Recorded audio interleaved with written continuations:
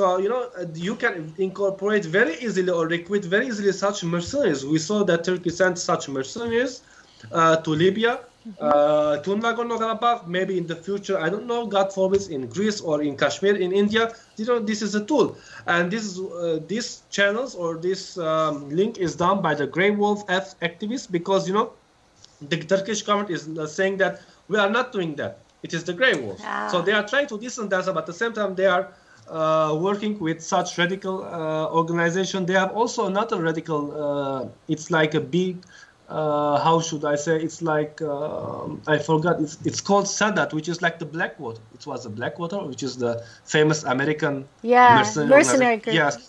Yes. So they have Sadat, which they train people, they train armies, they train militias. So they are now training a lot of Syrians, and all the officers are either former nationalist generals or Grey Wolf members. This is very dangerous.